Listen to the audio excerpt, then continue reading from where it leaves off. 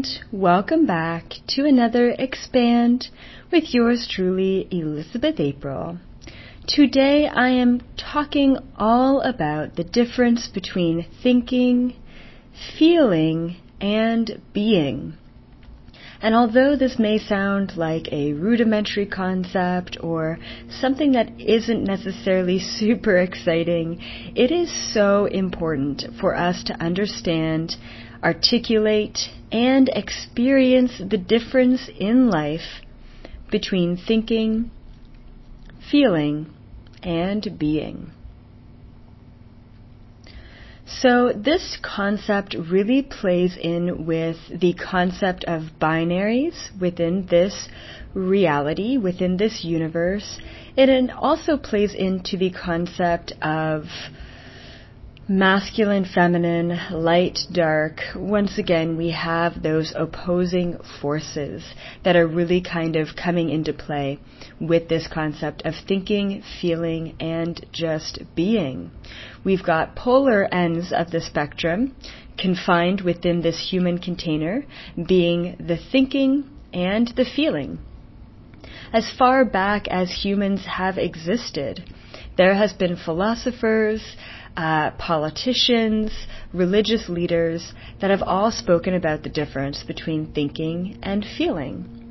And if you think about the binary universe and splitting that binary into masculine and feminine roles, the thinking, the logical, the analysis, the informational, the knowledge-based mind is definitely that masculine vibrational frequency, that masculine energy. We're not talking about a masculine body, we're talking about strictly energy. And I would know this because I definitely consider myself to be pretty fluid. I'm in a female body, and yet I've always felt way more masculine. However, I really do enjoy the woes and the triumphs of this feminine body. So we have to realize that the container itself does not need to be defined between the different polarities or the different roles, but the vibration has an attunement to one frequency or another, to the thinking or the feeling. And a lot of people these days, especially the younger generations, are actually finding that balance between thinking and feeling, between masculine and feminine. No longer are baby girls dressed in pink, well, hopefully not, and no longer do baby boys only need to be dressed in blue. These polarities are actually aligning to have the being component of this equation. Thinking, feeling, and being. And if we think, no pun intended, about the feeling aspect of this, the emotional, the connected, the compassion, the empathic, the divine feminine essence to this equation, right? And I truly believe, in order to live the most successful life possible, you want to have the establishment of both of these capacities. You really want to understand how to work with both of the thinking and the feeling in order to find an equilibrium, in order to find a balance within your life. Now, let's just kind of define or describe the being aspect of thinking, feeling, and being.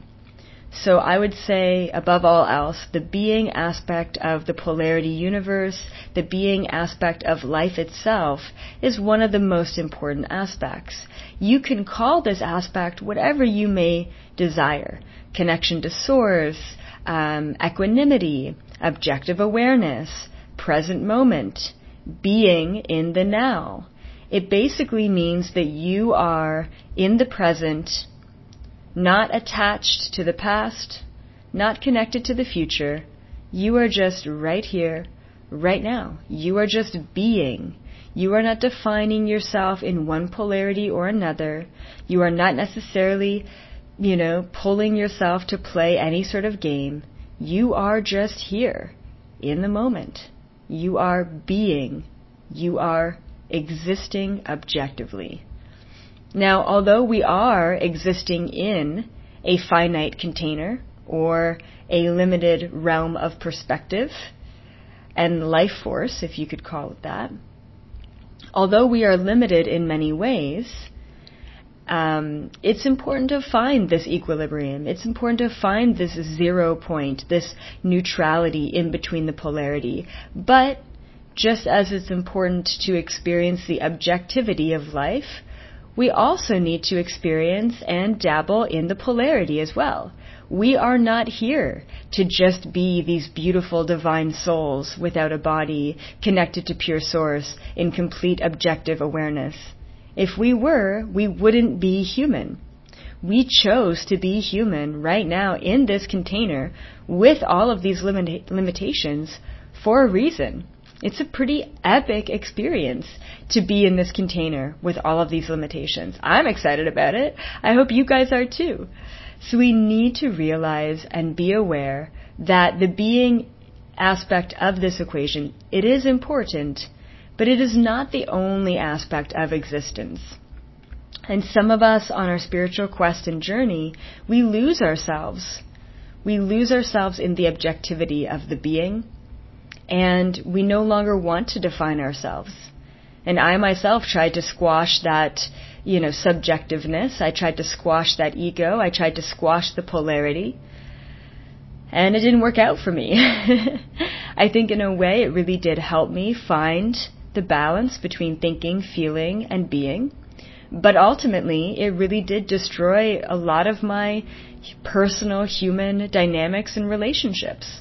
I didn't allow myself to be in the polarity, therefore I removed myself from the polarity of life, therefore I removed myself from life. We can't do that. We are living in a polarity world. We are living in a binary system, and we can't just walk away from that. We have to understand all sides.